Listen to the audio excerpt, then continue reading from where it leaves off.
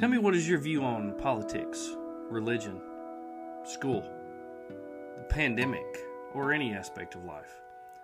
Of course, that's a rhetorical question, since we would grow old before any of those topics are completely covered. How have your views developed over time? Our views are near and dear. They're deep-rooted in our souls. It is our conviction, our belief. It's what we stand for. It's a part of who we are. What about the views of others around us? The view can be twisted and turned and make it seem like it's the truth.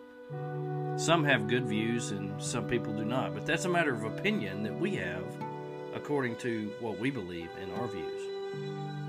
Some views we agree with, some views we do not. It's hard to believe some people and take them seriously because of their views and how maybe outspoken their views are. From an early age, we developed life views taught to us by television, the news, our parents, friends, teachers, or maybe even our Sunday pastor. Parents teach respect for our school teachers at home, but we also, while we were in school, take on the attitudes and actions of our close friends and those we try to impress. Home talks of respect for all adults echo through our homes as we begin to ask for sleepovers or birthday parties or attend sporting events after school. If our view of adults is a person that should be respected, then we are more likely to be treated the same way. If our view is that of them being a hindrance to our personal agendas or our wants or our desires, then it reciprocates with penalties and punishments. Pastors preach each week, teaching you to guide your views with Holy Scripture.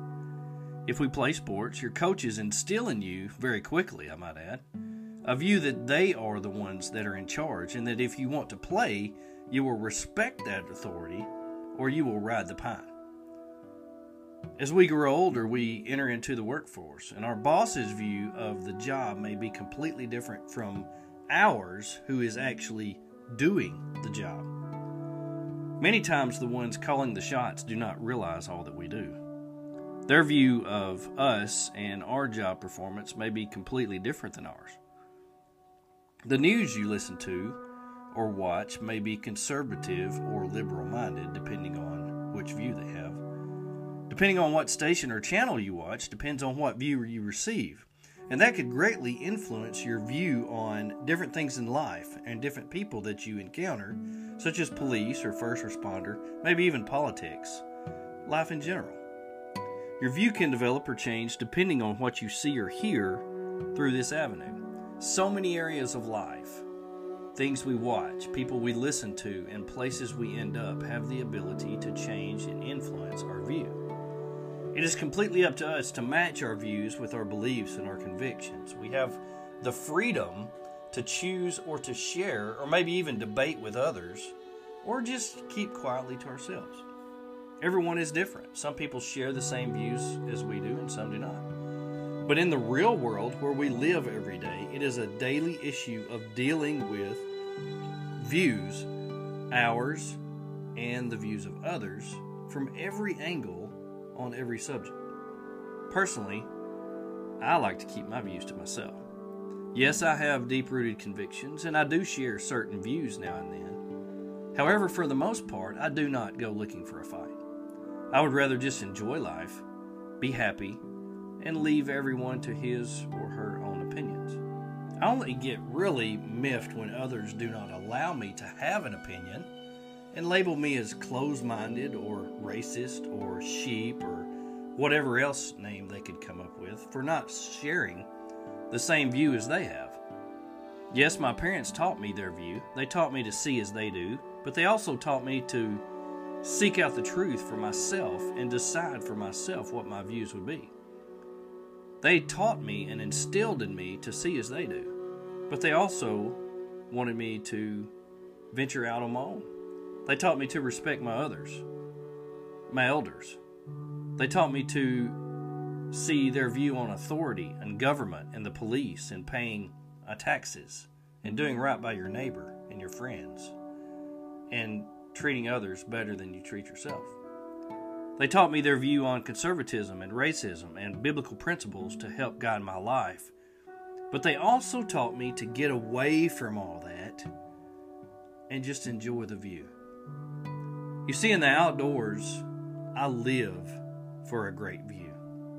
I seek out new ones. I long for the wide open spaces and the long distance vistas. It presses itself upon me in a completely different way. It gives me convictions and beliefs. It becomes a part of who I am. I take it all in. It's truth that cannot be twisted and made into something that it is not. From an early age, I took in the sights and sounds of every massive expanse of beauty, and I will never forget any of them until the end of my years. Those views are the ones that take your breath. Those views are the ones that instantly wow you into speechlessness. Those views are the ones that consume your mind and let all of the clutter be pushed away into the black hole of forget. Those views fill your mind with nothing more than what you are looking at that very moment. Take it all in. Every mountainscape, the precious place of the sun and the shadows it is causing. Nothing is too small to notice. Every tree, every limb, every bird in the air, and the breeze causing it to soar. Even the minuscule is major. Every cloud, every hill, and the miles in between. How far apart are they? How far do you think it is from here to there? How many trees do you think there are? Look at that cloud. What shape do you see? The feeling you have when you first cast your eyes upon that view and think of the descriptive words that follow. Can you believe this? This doesn't even look real. It's almost like a painting. Yes, look at photos. Check out different places to go. Do your research. However, do not stop there. Go there. Find the places with great views. Take your photos and document it on whatever platform you like the most. Then sit down and be still. Take it all in. You see, great views are not meant to be captured. Great views are meant to be experienced.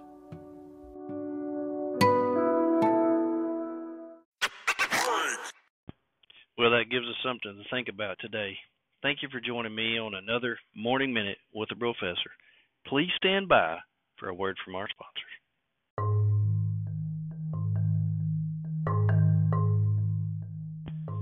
If you go out and do not have access to electricity, you need some solar to keep everything running. Check out linsonsolar.com. Everything you need solar. linsonsolar.com.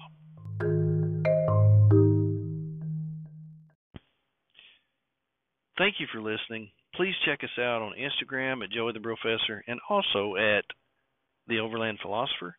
And also check out The Overland Philosopher and Adventures of the Professor on Facebook. We'd love to have you. Also check us out during the week, every morning, on the hour from 6 to 9 a.m. on overlandradio.com. Hope you have a wonderful day.